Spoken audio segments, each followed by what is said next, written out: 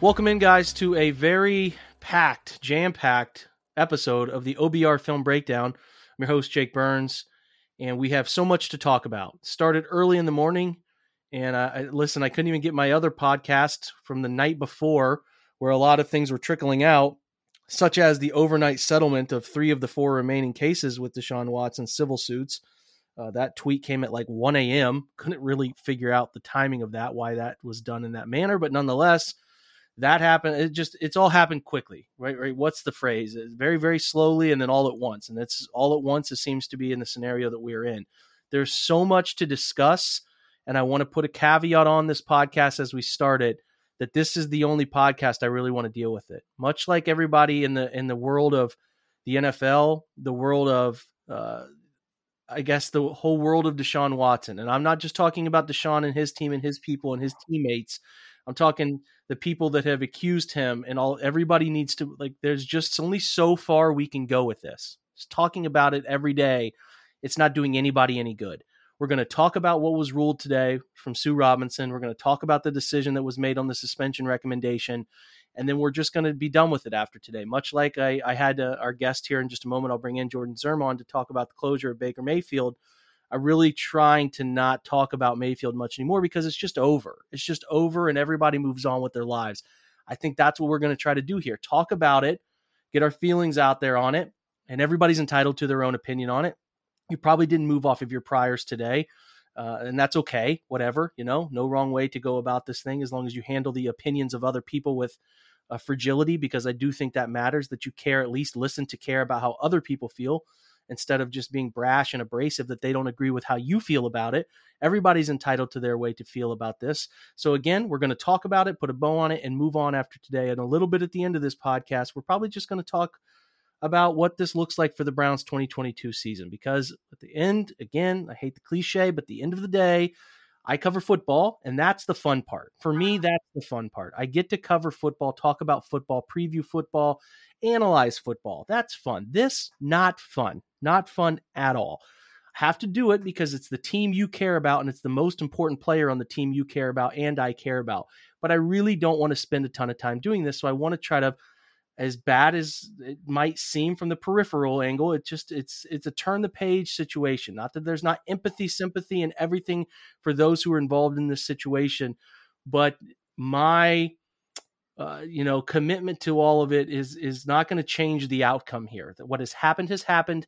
Everybody, hopefully, from this moment forward, can find some solace in moving on, because there is no other route to go other than move on. There is a decision still looming, which we'll talk about from the NFL side, but otherwise, it was a day to sort of get your feelings out about it and move on. I'm excited to bring on Jordan Zirm because I think Jordan, as I say, every time he's on this show, brings great perspective, and he sees both sides of arguments and opinions. And I think that's important to have people on that can see where others are coming from. So Jordan, happy to have you on, man. Thanks for having me, man. Yeah, it's a weird day. I think there is overall just not relief, that's not the right word, but I'm just so tired of waiting for the ruling to come out. And because it just felt like this sort of holding pattern where we're having the same discussions over and over again. And so it is, relief's not the right word, but it is good to finally be able to at least know, what the ruling says, what the suspension is, and all of that stuff, and take a bit of a step forward there. So, it's obviously, there's tough conversations that I do think need to be had and continue to be had about the entire situation. And I know you and I will kind of touch on some of those things today, but yeah, man, appreciate you having me to talk about something that, like you said, is not the part of watching sports that we enjoy or want to be a part of, but it is unfortunately a reality that is everywhere. And happening all the time. And it's something you have to address and deal with. So happy to be here. Yeah, I'd be remiss if we didn't go over it just because it's so important. I think, again, much like the scenario in and of itself, if this was a fifth string corner or a long snap, like there wouldn't be this because the person's not important. They'd be moved on from and they'd be buried. But this is different and it's big and it's in the forefront and we have to hash it out to an extent. I think people far smarter than us have had discussions on this, whose opinions I want to include in this, me being a guy now involved in a family of 2 children, I don't have the time to read, 215 pages is what Sue Robinson got. And then she gave a 16-page written summarization of her conclusion. And it's like, whew, I just don't have the time for that. So I follow some pretty smart people on social. I think pretty smart people made these decisions in terms of the unbiased nature of the decision-making process, which, Jordan, before I read the conclusion, man, like, I don't think there's a winner today. I really don't think that there's a winner. People can, there were some folks who were thumping their chest, told you it'd be 6 games. If you took that away from this, and I'm going to read the conclusion in just a minute, Jordan, but I want to give you kind of an open platform to start your feelings on this. If you took away from today, the Browns won, Deshaun Watson won, you didn't really read what Sue Robinson had to say, because she buried Deshaun. She buried him. She put out opinions about this person that were opinions that Deshaun was trying to hide from, and publicly have been out there from other people, but not anybody who has looked at the evidence and given their forthright opinion on this whole thing. She buried him, and she buried the NFL. She buried the NFL's language, how they try to not only do the language of their CBA, but how they try to do outward language in terms of who they try to be, especially starting her conclusion with the NFL may be a forward-facing organization, but it's not necessarily a forward-looking one. Like, that's dropping the hammer. Like, she went after both of them. Nobody's a winner in this. And I think that people were trying to act like there was a winner in this thing. Did you get that vibe too? Yeah, for sure. And I think that's been, I mean, I've sort of had an issue with the coverage of all this to begin with, because it really turned from the moment that, the Browns signed Deshaun and the waiting period began with Sue Robinson and this whole process. I mean, there are people just sort of dedicated on Twitter to, just how long is the suspension going to be? How many games is he going to miss, and playing out the schedule. And it turned into something that was a game of how many games is Deshaun Watson going to get suspended. And it went so far the other direction, and, why we were having that discussion in the first place. So for anyone, I agree with you. Like, one of the worst parts of this whole thing has been that sort of like, oh, great, it's only 6 games. Oh, like, the Browns got off easy. This is great for us. Like, that is not what this is about. And I think to look at it like that is frankly disappointing, but it happened to a lot of people. And I sent a tweet out yesterday, and I sort of, a little tongue in cheek, but like, what are people going to tweet about after this decision gets ruled out? Because there were just people who just dedicated themselves to trying to become the, how many games is Deshaun Watson going to get suspended people. And it just, I think it rubs me the wrong way. I think it rubs a lot of people the wrong way. So I think, first off, that was maybe not surprising, but that was a really unfortunate piece of what this became, is it becoming just another thing that we're, gamifying as if it were part of sports in any way, which it is not. And I 100% agree with you in terms of, quote unquote, anybody winning. Nobody wins this. I don't think the Browns as an organization win this. I don't think though Deshaun is probably facing the least amount of consequences outside of the 6 games, and I'm sure we'll touch on, whether that feels like enough or matches sort of what Sue wrote in her brief that she put out today, or her ruling.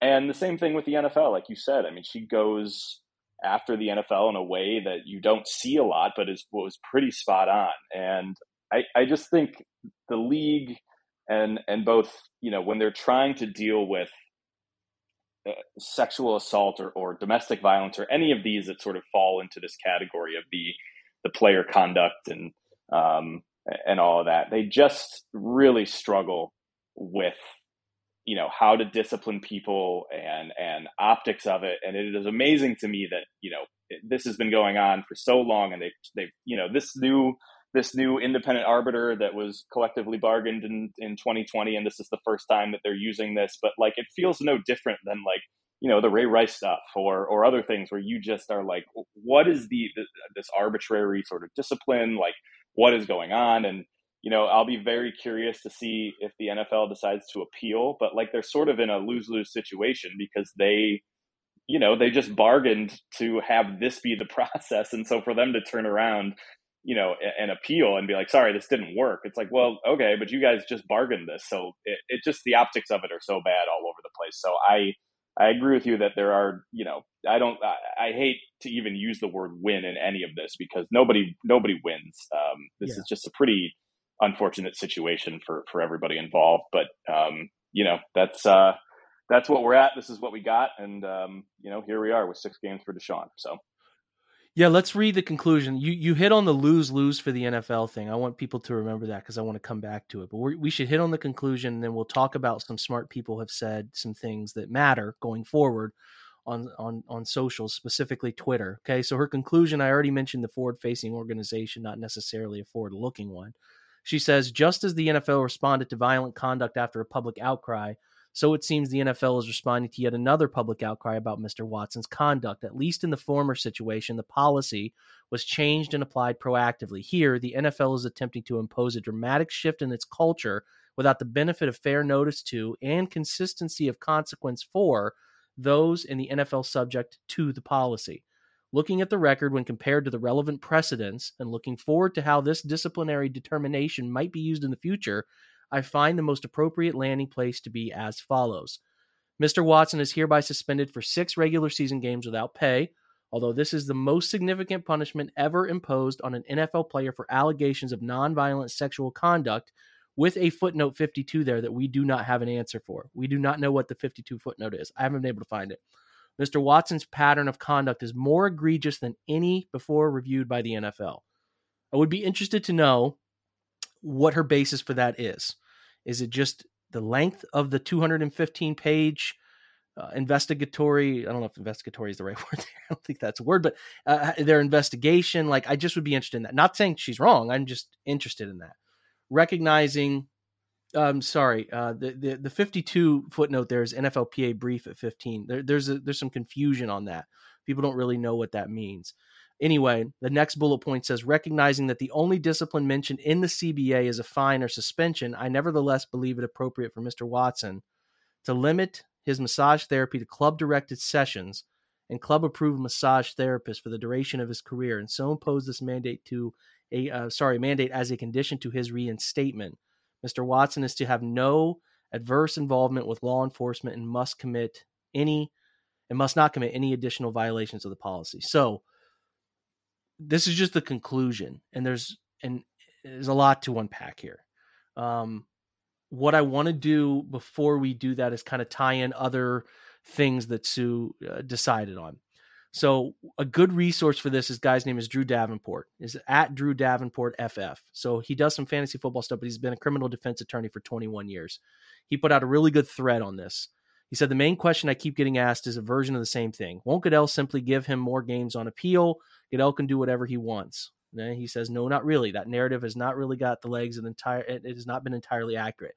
The crux of the question on appeal, which again, the NFL has until Thursday at 9 a.m., 72 hours to appeal, is whether the punishment was appropriate with respect to the violations found. We're still feeling our way through this, but my understanding is that Goodell is still bound by the findings of fact from Robinson's decision. Okay? Here's what she found. We found that, as my guess, the burden of proof was correct. This is what Daniel Wallach said on this show as well. They used the standard of preponderance of the evidence, which is the civil burden, not criminal case, but civil burden. And the burden was on the NFL to prove it. The NFL argued that Watson had violated 3 provisions of the policy, the personal conduct policy. 1 was sexual assault, 2 was genuine danger to safety and well-being of another, and 3 was undermining or putting at risk the integrity of the NFL. She found that he had violated those 3 provisions. Okay? So it's important to point out in the decision, Robinson herself defined her role, and among those roles, she is responsible for issuing binding findings of fact, right? So what gets interesting is the NFLPA was setting up the issue last night before the decision. They argue that this process in the CBA to give players due process, neither the players nor the NFLPA wants to accept an immediate appeal of the first decision. Whether the independent process is neutered, that destroys the point. Sorry. They drew the line in the sand. Robinson found that Watson had violated the personal conduct policy on all 3 counts, and she listed reasons why she found that way. It would take too long to recount them, but here are some of the findings that are interesting, and we'll get into those. But what is interesting to me, okay, she found that he had the common behaviors that we've talked about for a year. These are the things that were called to attention. Using Instagram, asking for privacy, asking for work on his glutes and groin, using his status as an NFL quarterback, using a small towel instead of a normal draping. all of those things that were like, are they true or not? She says she believes in a burden of civil case. She said they were true. And that's why she found him guilty on 3 things, Jordan. That's important to understand, is that those 3 things are essentially what the NFL could hold tight to an appeal, right? They could say that there's 3 violations of the personal conduct policy, and that's why we think we should go after and appeal it. We don't know whether they're going to appeal it. I'm not asking you to predict whether they're going to appeal this thing, but that to me is the legs for doing it. I also find the second legs for doing it when she says, I want to limit Mr. Watson to massage therapy to club-directed sessions and club-approved massage therapists for the duration of his career. So it's a little bit interesting. The question becomes, based on what you've been told here from Sue Robinson, which is, hey, if this were in civil court, I would believe that Mr. Watson did these things. I have enough evidence to believe them. And again, they only took 4. One of the cases was thrown out. So the NFL only took 4 cases in front of her of the 25 accusers. So she's saying that the burden of proof was met, that Watson did these things. And I am so afraid of him recommitting these issues that I'm putting this mandate on him. He has to limit the massage therapy to club-directed sessions and club-approved massage therapists. That, to me, leads me to think that had she not been so annoyingly, I guess, lack of a better word, pissed off about the language the NFL used in the CBA, Jordan, she was going to suspend him longer. She was going to suspend him longer. Like, there was no doubt about that. But what she had was she had to follow the basic outline of what the NFL has done. Non-criminal charge cases that stand out. Ben Roethlisberger, 6 games. I believe it was pled down to 4, but he got 6 games. Zeke Elliott, no criminal charges, 6 games. That seems to be what she thought she had to do based on the precedence that was set and the language that limited her. But to me, tell me if I'm wrong, Jordan, felt like she wanted to suspend him a long time. She was harsh. She went after him, man. Yeah, I mean, that's what's so insane about this is what you just mentioned. Not only that she essentially said, like, yeah, the burden of proof was met that Deshaun Watson sexually assaulted, four of these women. And it is an important point to remark that you just made, but want to reiterate that, this was I was actually listening to I was listening to the Athletic football show this morning where Robert Mays interviewed Jenny Vrentas, who writes for the New York Times, and she was the first one. She was with Sports Illustrated at the time, but she's been covering this since the allegations came out last year when he was still with Houston. So she made the point that the NFL does not have subpoena power, so they could not compel these women to testify if these women didn't want to. So they only had 5 that came forward, and then obviously there was one that sort of got thrown out for some technicalities in a media report, and they just didn't feel it was going to be appropriate for them to use her testimony. So they only ended up with 4 of the, again, 30, 30 of the claims against him. So that is an important point, is like, it was voluntary, and but there's an understanding of women who just don't want to continue have this their lives play out like this in public. And so when you don't have subpoena power, you can't, do anything except ask. So anyway, that point aside, but like you said, it is, when you look at not only that he's guilty of sexual assault in the eyes of Sue Robinson, but then the kicker of, hey, like you just mentioned, like you are not allowed to interact with any masseuse that is not club appointed or part of the team. And you take those 2 things together, and then you look at 6 games, and you're like, and I mean, I think that's been the biggest criticism today, and a fair one, is how does 6 games reflect what Sue found to be of Watson to be guilty of, or the NFL proved him to be guilty of? Because they really don't match up. But I think, like, you're right, like because of how the NFL has sort of mismanaged their player conduct policy and the 6-game baseline that they installed, especially for nonviolent offenders, which, there is a very legitimate case to be made that simply because Deshaun didn't, quote unquote, force himself on any of these women, there is a violence in sort of the power that he held over these women and the things that he, just the power dynamic there. To say that sexual assault isn't inherently violent is an argument that I think is worth having. But regardless of that, she was sort of left with, like, this is what you guys outlined, and there, she mentions in her report how undefined these things are from the Let NFL, me, from let me, sexual yeah, assault to. let me Yeah, share go this ahead. with you. So he said, Drew went back and said, second, she specifically pointed out that in Watson's statements about the allegation, she found his categorical denials not credible. He denied it. In the NFL investigation, he flat out denied any wrongdoing. He said, it's difficult to, this is from Sue Robinson's writing, it's difficult to give weight to a complete denial when weighted against the credible testimony of the investigators. She juxtaposed those two against each other by saying that the totality of the evidence pointed to what actually happened, and it is more probable than not that he made inappropriate sexual contact with these women. So if he violated all three clauses and Robinson thinks he did what the NFL said he did, why only 6 games? And this is to your point, Jordan. This is where the decision gets interesting. Robinson chose to go to prior NFL punishment decisions for her own decision. Said, and this is what Drew said, I'm surprised by this because I thought in this new process would set a new standard, but she did this for a specific reason. She wanted to make a statement that sets precedents for these things going forward. That statement is this: the NFL cannot unilaterally change their punishment decisions without giving proper notice to those affected. She found that the NFL had not handled this properly. So their request to jump up to a year ban was, in her eyes, unacceptable. Their request, the NFL side requesting a year ban. She found it unacceptable. This is one of those moments where her words do better than I can, Drew said. This is, again, Sue now. While it may be entirely appropriate to more severely discipline players for nonviolent sexual conduct, I do not believe it is appropriate to do so without notice of the extraordinary change this position portends to the NFL and its players. But Robinson didn't stop there. She cited the Ray Rice case for further to take a shot across the NFL's bow. She said that the only reason the NFL acted on that case was because of the public outcry. She further argued that this case is similar, that the NFL is trying to jump the suspension up as yet another reaction to public outcry. So that's interesting. Yeah, and I Go think, ahead. and she's 100% right. Like she is accurate in that. But it just becomes a very tough spot because, like you said, like Deshaun should probably be suspended for more than 6 games, but because of everything you just mentioned and the precedent that they have set, she feels like there is an unfairness to all of a sudden being like, yeah, you're suspended indefinitely without anything really language-wise or precedent-wise to back it up. So I agree with you with the overall point that the language is strong that she uses, and from everything that she says Watson did, which is, sexually assaulted these 4 massage therapists that they heard testimony from, 6 games feels like she was bound by some of these things that she believes. And had she not been, and had there been a different precedent set, that we may not have seen Deshaun Watson at all this year.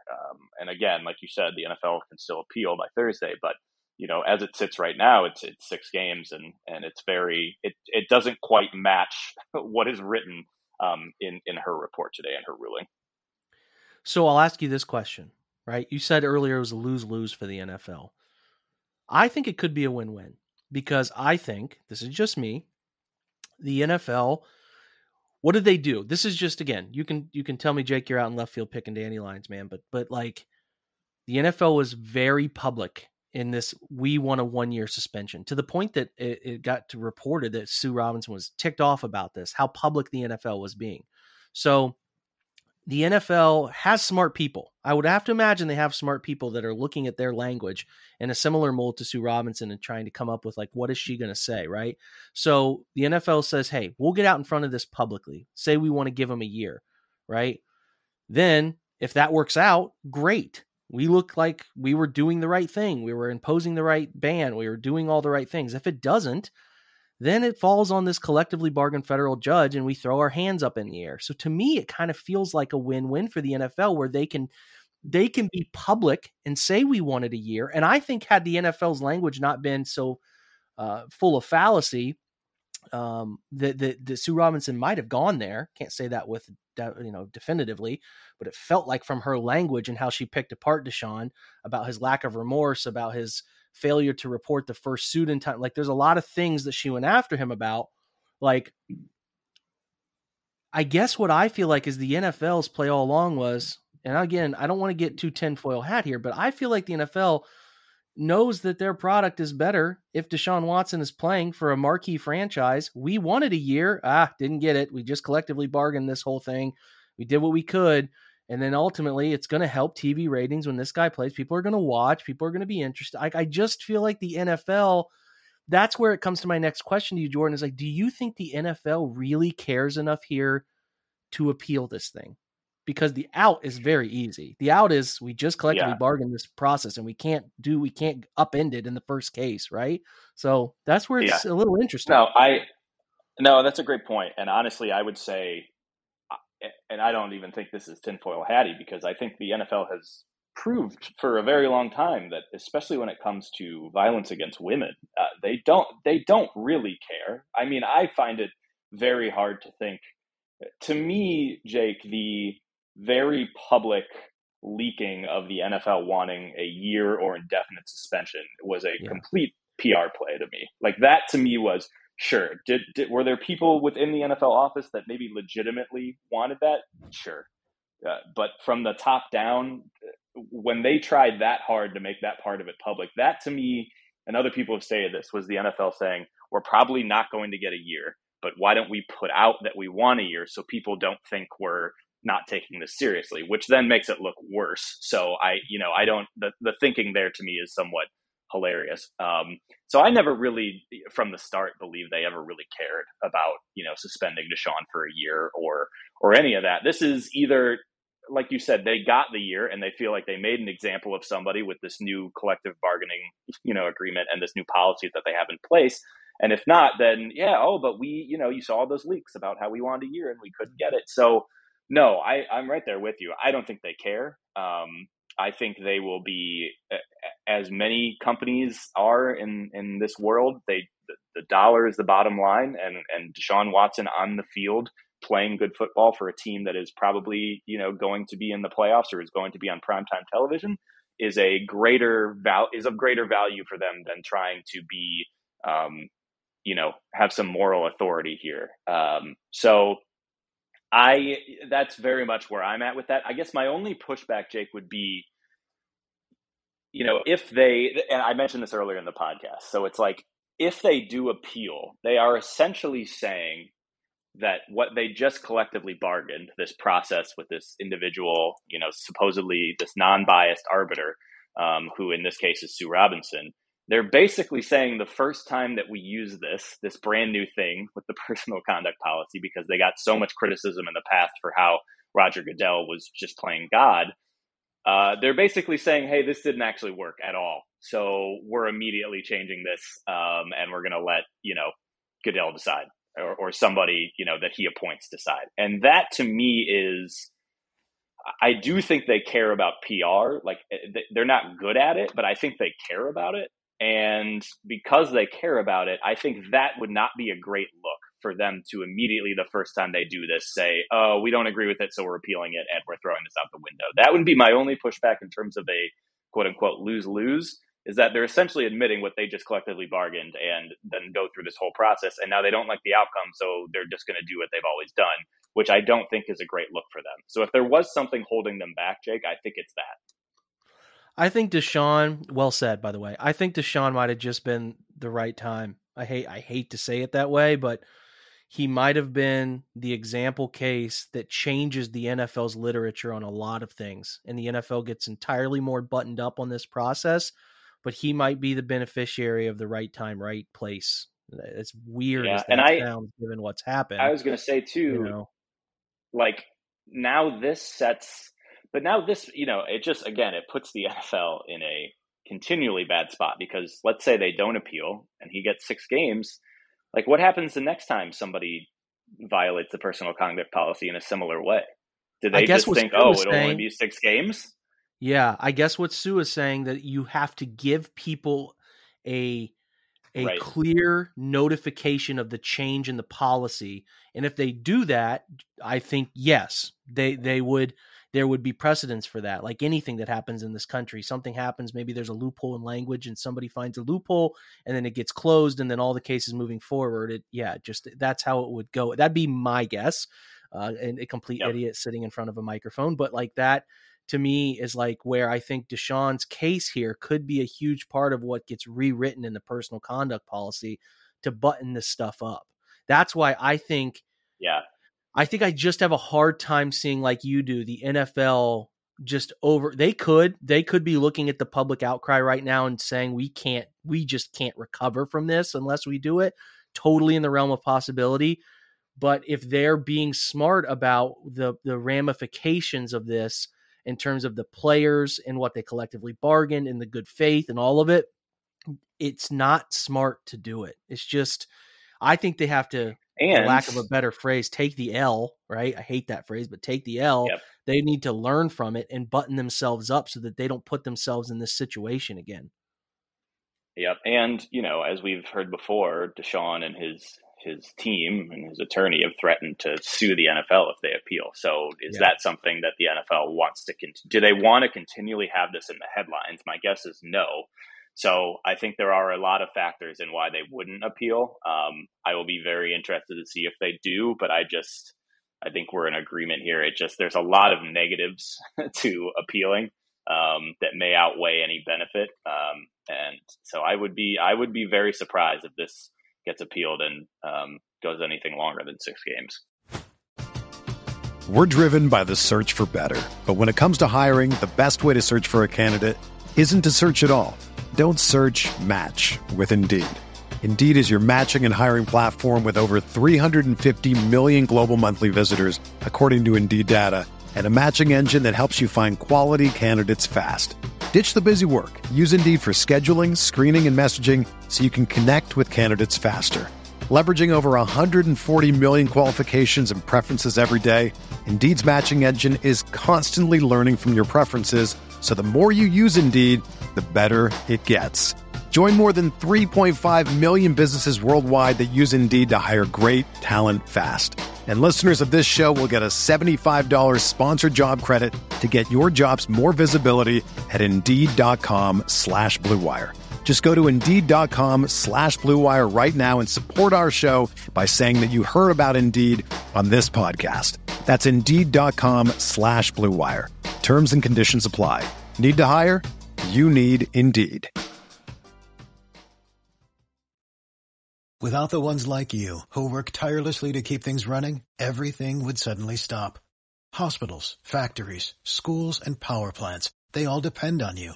No matter the weather, emergency, or time of day, you're the ones who get it done. At Grainger, we're here for you with professional-grade industrial supplies. Count on real-time product availability and fast delivery. Call, clickgrainger.com, or just stop by. Grainger, for the ones who get it done. I could see them, like, it's not 0%. It's not a zero chance here that they just say, F it, wad up the paper, throw it in the trash, and say, we're appealing it. I don't care the ramifications. I'm not letting this guy get away with this.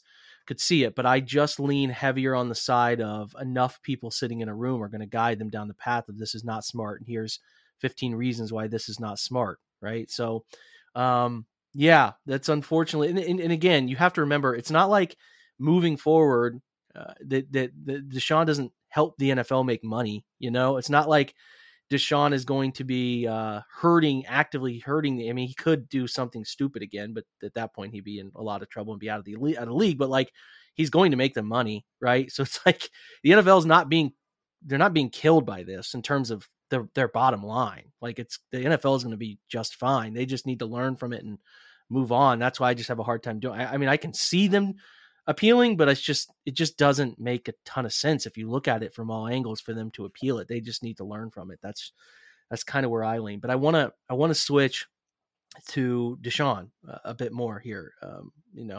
From the sense of like this person, where does he go? Right? Like this has happened. It's done. It's settled. There's still a chance this appeal could happen in a couple of days and it gets dragged into federal court, and then God knows when it gets decided. Maybe next off season. I don't know. It could get drawn out forever like Deflategate was. But we're presuming at this time at 9:26 Eastern on a Monday night that this is the definitive 6-game suspension. Is where do you go from here? What does Deshaun do? He's 26, 27. He's young still. You'd imagine he has 10 years left in the NFL. The statement here from a couple things I want to throw at you, Jordan, and get your reaction to. The Jimmy and Dee Haslam, as tone deaf as they can possibly be, put out a statement. Throughout the process, Deshaun and his representatives have abided by the newly created and agreed upon process for the NFLPA and NFL to defer to the objective judge, Sue L. Robinson, to comprehensively review all information and make a fair decision. We respect Judge Robinson's decision and at the same time empathize and understand that there may have been many individuals triggered throughout this process. Terrible word choice. Whoever the PR person here is using the word triggered, I cannot believe they did that.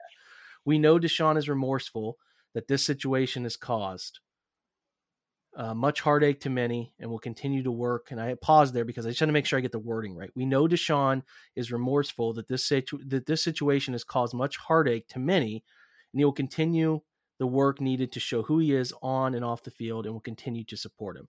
So Deshaun is remorseful. I think he has not outwardly said sorry to anybody other than I think when he not the first time, Jordan, he got in front of the press, but when he did that sort of impromptu media after an OTA or mini camp, I think it was a mini camp. Yeah. He said, I'm sorry for the stress and the burden and all of that this has put on people. And I feel like this is what Jake, he basically did the I'm sorry if you got upset type of apology. Yeah, that exactly. Isn't really an apology. Yeah, that's what he did.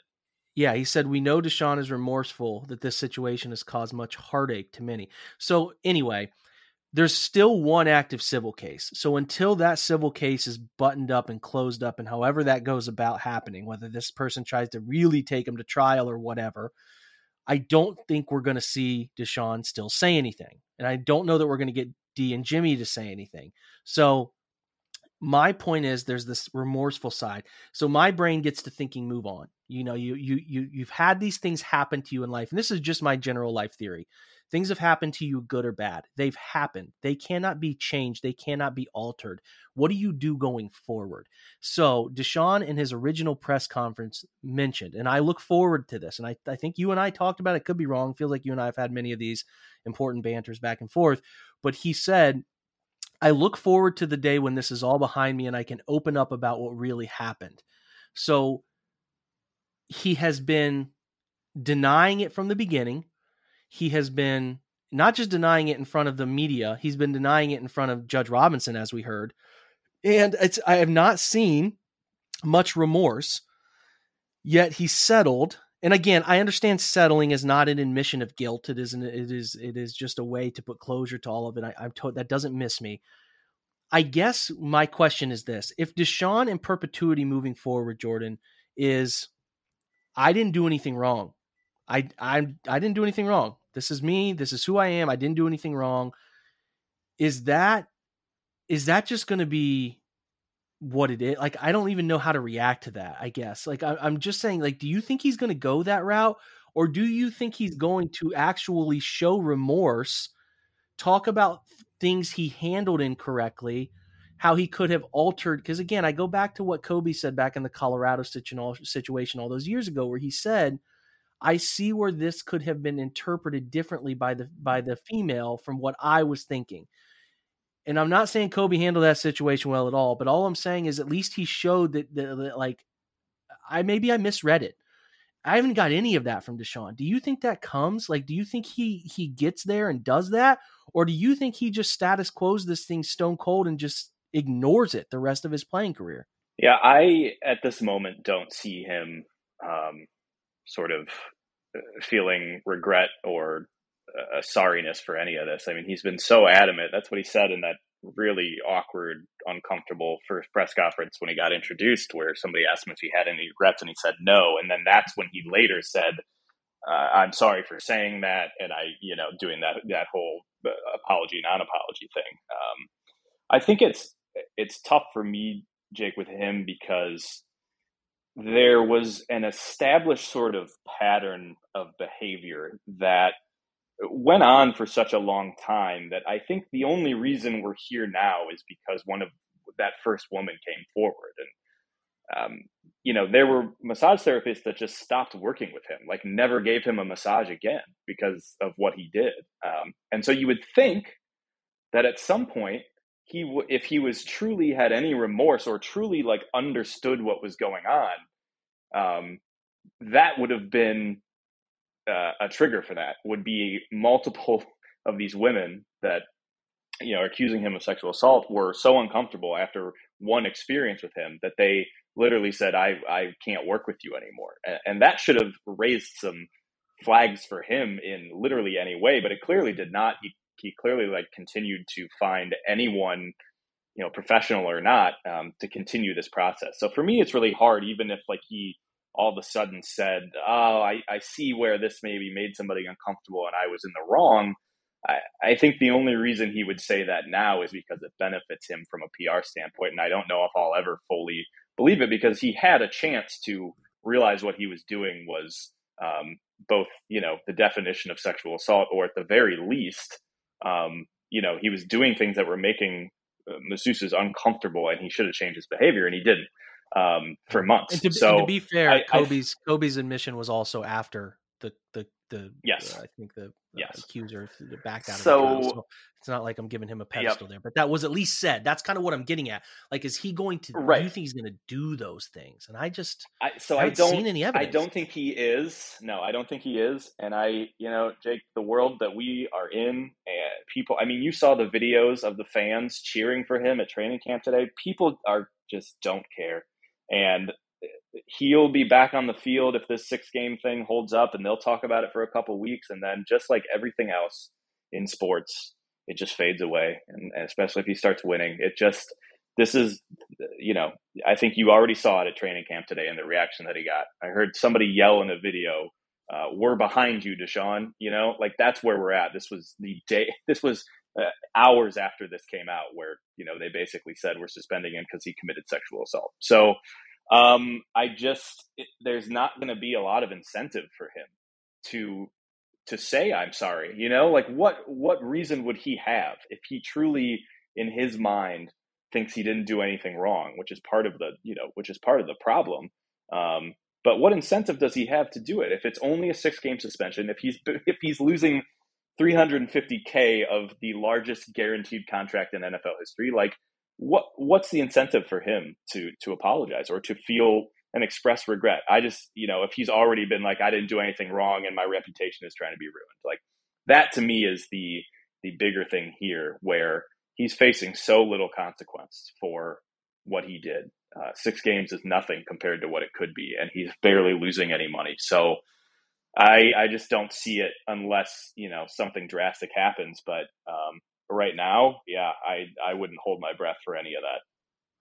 Yeah, that's kind of where we close. I'm not going to look forward. I'll do that later in the week about what the schedule shift dynamic is, all that stuff. But for today, I kind of want to focus on I know I maybe referenced doing this in this episode, but as I think about it, it's best to just kind of close the book on this now. But where do we go from here? Like, I guess my question is, on top of the answer you just gave, do you think, is there anything he can do to, because listen, bad things happen to good people and good things happen to bad people and all of that. I get it all, but you have to eventually say, at this point, I'm just going to do this and move on. And like, is there anything he can do? Is there anything that Deshaun Watson can do to win back some people who have thought the worst of him here? Or do you think it's just going to be the people who love Browns football are going to love him no matter what, and the people who draw the line in the sand are going to be the people who draw the line in the sand? Do you see a path to rectifying some of this from his angle, or has he not given us any indication he's going to give that type of stuff to? Because again, I truly do, Jordan. I think if he came out and said, I have an addiction to this stuff, I have messed up, I put myself in situations where I put people around me uncomfortable, I realize that now, I made a terrible mistake, here's how I want to move forward, and things I want to do for the community of Cleveland to make it right. Like, if he did that, I really do think it would get met with some backlash from some people who are unwilling. But I do think people would come back around to giving him a chance. Almost everybody in this world is given a second chance. They just are. Like, people are by nature forgiving people. And I think that that's a great thing 99.9% of the time. So, like, I guess what I'm saying is, do you think there's a path to healing for some of the people who have moved by virtue of Deshaun doing some of those things? Or do you, it's, I guess, kind of similar to the last question, or do you just think he'll just play football and that's kind of all he'll ever do in Cleveland? Yeah, I mean, I think there are ways for him to make an effort to show that he, I mean, one, yeah, I think there has to be, because anything he can do, there's going to have to be some admission of, I did something wrong, you know? So that's like the first step. Because to me, it's like, I want to hear that he is actively going to therapy or counseling because of what, you know, of what he did. And he's actively working on it. I want to hear that he is getting involved with, you know, groups that work with victims of sexual assault or victims of sort of sexual violence in any way, you know, those type of things. But I think the only way he would ever do any of that stuff would be him feeling like he did something wrong to begin with. And until we get to that point, I don't know. But those are things that he could do that would at least show some sort of, you know, hey, I have an issue. You know, like you said, I have an addiction to this and I am actively working on it. I know I hurt people. I'm going to try and understand what I did and how that affects the victims of sexual violence. You know, like any of that stuff would be a start to feeling like, you know, he is trying to do some good in light of a very, very bad situation and trying to change as a person. But again, you know, until he is ready to say anything of the sort of, you know, I did something wrong, like those things aren't going to come. So that's what has to come first. But there is a path for that, Jake. I think there is a door for that. I just would be surprised if he sort of opens it and does that. I think the thing for me, I keep going back to, and again, I don't cast stones at anybody. I get that. I am very open to forgiving people, and obviously, I think I've made that pretty clear over my time, and I'm not judging Deshaun for anything. But like, he made the statement, when this is all over, I look forward to opening up about it, telling you more about it. And I hope he holds himself accountable to that statement, because I do think people, if he wants people to know that his character is not what Sue Robinson deemed guilty, I mean, it's what she did, right, Joy? I mean, she deemed him guilty of these things. If he wants people to believe that, he needs to open up and tell people why his personality is different, what went wrong in those moments, how he's learned from them, what he's going to do moving forward. Or again, if he's going to open up and tell us how in his opinion, he's innocent. Like, I just think that conversation needs to happen. It's not going to happen this year. It maybe happens next offseason in an article or something. I don't know where it comes to light, but like, it's something he said. Nobody forced that out of him. So I hope he sticks to that. And I think that would be a really wise thing for him to do, to stick to that, because listen, he's going to go to training camp and they're going to love him. He's going to go to the First Energy Stadium and they're going to love him. And like, I'm not going to judge Browns fans for this. And I thought Andre Knott had a great quote on this today. Like, football is fantasy life. It just is. It's a means for escapism for people from their daily grind, their daily life, to care about football, to care about a team, to care about something, air quotes here, bigger than themselves. Like, I'm not going to judge somebody because they're supportive of Deshaun Watson. I'm not going to judge somebody for the opposite end, which is, I'm never coming back to watching the Browns. Like, that's your choice, man. That's how you feel about it. And I'm not saying that your person, if you support Watson, that you support some of the things he did, because you might just love the Cleveland Browns and you don't want to give that up, which is not a terrible thing. It doesn't make you a bad person to not want to give up the team that you've cared about for maybe decades of your life. So I get that. I also am not going to sit here and bash somebody for being like, oh, you're out. Really? This is like, yeah, it impacts people differently. And the level of tolerance for one person is different than the next. But as it pertains to Deshaun, he needs to understand that there are a lot of people who don't show up to Berea for training camp and don't go to First Energy Stadium, who could maybe be swayed back if you say the right things, do the right things moving forward. And I really hope he has somebody in his ear that tells him that there is a redemption here for you, man. You can do this, but you have to have some self-reflection and self-understanding about the things. Where did it go sideways? It's over now. We can't change the decisions that get made in civil court or criminal grand juries. It's over. How do you move forward? What are you going to do to move forward to show people that this is not who I am? Because it is a large amount of people who believe that is who you are. And that's where I'm interested to see how he responds to that, man. So I'll open to you before we go. Any closing thoughts or, or where you're at for this Yeah. year? Anything, Jordan? Just shut us Yeah. down. No, I appreciate it.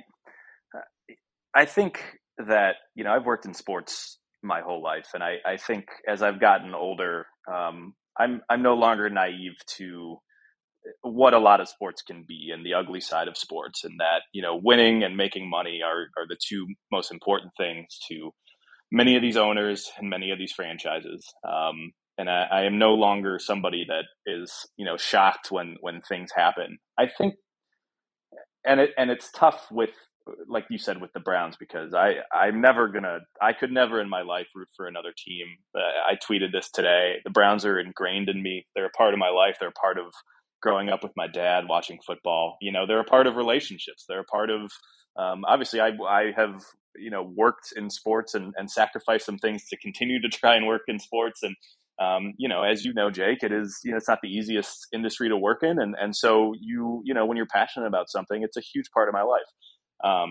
I think what's tough for me is that I think both Kevin Stefanski and Andrew Barry, I had this sort of idea of them as guys that were pretty, I don't know, I don't want to say different, but guys that, especially Andrew Barry, guys that struck me as really like upstanding, good dudes, who came in and sort of, again, like I said, I'm not naive to signing players with trouble histories. Obviously, I already had people in my mentions. What about Kareem Hunt and all this stuff?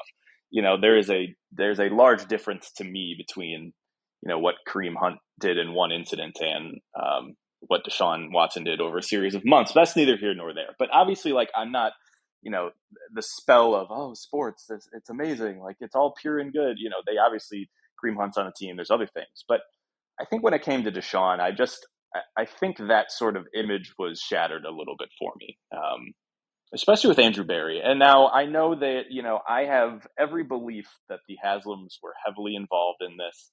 I have every belief that Andrew Barry was, I think, as we've discussed, wanted to move on from Baker Mayfield. Like, Baker Mayfield was not going to be the quarterback of this football team. I just didn't think not only that they would go after Deshaun Watson, but they would go after him in the way they did with the fully guaranteed contract, with everything, with, what Kevin Stefanski's comments today, with just being like, I believe Deshaun is going to be a good person on and off the field, and all these cliches and this, frankly, the BS that you hear anytime this sort of thing happens. I just never really felt like Barry and Stefanski were those people. And I think that has just shocked me a little bit, especially again with Andrew Barry, that this would be something that they would sort of get behind and sign off on and sort of defend in these ways. And again, I know there are other power dynamics at play. And if we know one thing about the Haslams, it's that they are involved. They are heavily involved, even though, they may not be as front facing as they once were in the darkest days. I know they're still heavily involved there. So I think it's just that part is the toughest for me, Jake, is just there was a little bit of a shine that I had on Stefanski and Barry. Like, I really, really enjoyed them, and I was excited about, them in the future. And I think a little bit of that has faded away for me with this whole situation. But again, it's, the Browns are an institution. Despite how that may shock some people because of how bad, if you're not from Cleveland and you didn't grow up with the Browns, that may come as a shock to you. But it truly is an institution. And I am not going to be somebody who would ever, I love Nick Chubb. I love Myles Garrett. I love Donovan Peoples-Jones. There's a lot of people on the team that I want to root for. And I've, have sort of connections with, because you watch them and you watch them sort of grow in the organization after they were drafted and all that. So they just, to finish it off, I guess, so I stop rambling on this, but I think, like, I put it at the end of my tweet, we didn't have a say in this. Browns fans didn't have a say in signing Deshaun Watson. And so it's not fair to us to all of a sudden have to become these moral authorities on it, to all of a sudden take a stand and say, I'm done rooting. Like, that's not fair to us. That's not a choice we should have to make. The organization made that choice for us. And it's one that I think is still a little, to me, especially after today, just still feels doesn't feel great. And I think that's part of me with the guys that are in this front office that I was surprised a little bit by. But again, Jake, like it's winning and it's money above all else. And I think that's made clear every day in sports. And it's just something that you have to accept. And it's part of the deal you make when you are a sports fan. And that's a long-winded way of my closing thoughts to get those out. But that's kind of where I'm at after today and all of this. I had that exact conversation with somebody earlier about Kevin and Andrew, and I just would really like to know if you could get an hour of truth from those guys. The truth would never leave the room you're talking in.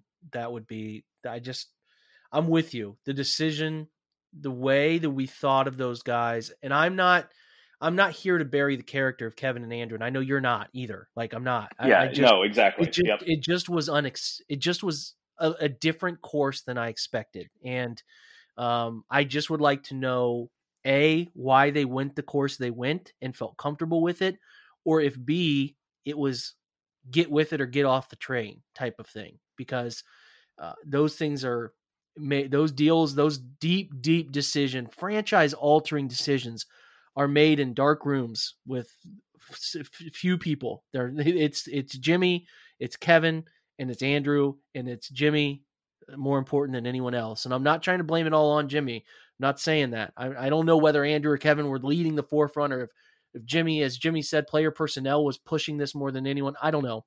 I'm with you that it doesn't, like the 1 + 1 doesn't equal 2 on that. So I could be wrong. They could not, like you said, what is the phrase? The actions tell you everything. Stop trying to look beyond the action. Like they tell you everything. And that could be the case here. I don't know, but it was unexpected to me, and maybe we'll get that answer someday. Maybe we won't. Hell, maybe they win 5 Super Bowls and it never comes out. I don't have any idea right now, but it is a conversation that you mentioning what you did there was unprovoked. You and I did very little planning for this episode. I had literally that exact conversation about Kevin and Andrew earlier today, and I've had it about 15 times with other people in the past 3 months. And I don't have an answer for it, and I don't know if we will ever get one. So we've gone about an hour. This is a really tough subject, and hopefully the NFL, for the sake of me just hoping the NFL doesn't appeal it, for the sake of it just being done. I just wanted to be done discussing it. So I hope that's the case. If we're forced to talk about this on another podcast because the NFL appeals it, we'll do so because we're obligated to do that covering this football team. But that's a wrap. I'm not going to go into this any further. I'm not going to do anything crazy in terms of picking anything else apart. I will try to turn the page the next podcast this week of looking forward and talking about the training camp that was today, and I'll try to give you some insights from that, and I'll try to give you some, like a double episode in terms of content on the 2 training camps. Browns break into pads tomorrow, so that should be some fun clips and stuff like that. I think usually your first padded day is a non-contact, air quotes, non-contact padded day, but we know some thudding happens. So I just want to care about football. I know Jordan does too. I know a lot of you do too. Let's move past the era of spaces, caring about nonstop Deshaun Watson suspension watch, and hopefully we can move into the light of here's what the football season looks like, because that's just more fun to talk about. We all just care about, at the end of the day, can we get 18 weeks a season to escape and just enjoy a football Sunday? And that's what this podcast is central focus as a film breakdown podcast is that. So Jordan, appreciate you, brother, very much, man. Good insights. And listen, hopefully if you agreed with us, you like the show. And if you didn't agree with us, you listen long enough to see some other people's perspective, because again, more than anything else in all of this, and I think our country needs this more than ever, it's just, you may not agree with somebody, but you can at least see where they're coming from. Just see where they're coming from and respect the person giving those opinions. So I hope that happened from both sides today. I appreciate you, man. Yeah, man, of course. I'm ready to talk about whether or not Michael Woods can be a contributor as a rookie.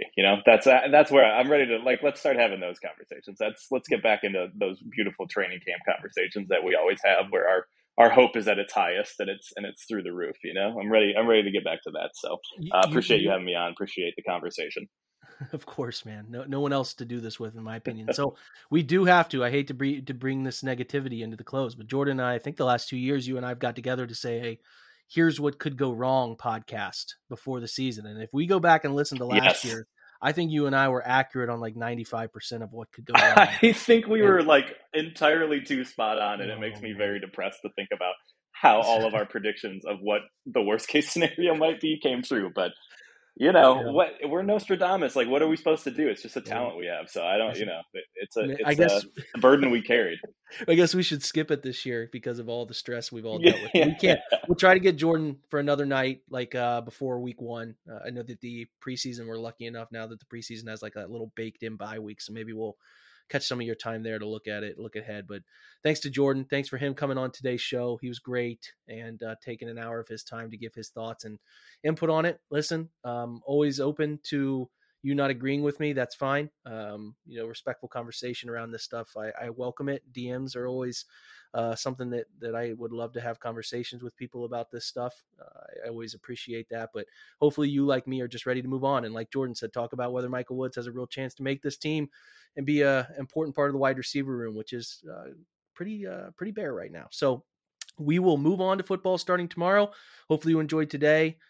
We had great work from Fred Greetham on the website covering all angles of this stuff. So check that out. I know Fred put a lot of work into covering this whole saga. So I would appreciate you guys going to the website, checking that out. But thanks for supporting this podcast. I say it every time. It means the world to me. Makes doing it every day pretty fun because of your guys' support. Again, appreciate Jordan taking an hour of his time to do this. Thanks, guys. Have a great Tuesday, and go Browns.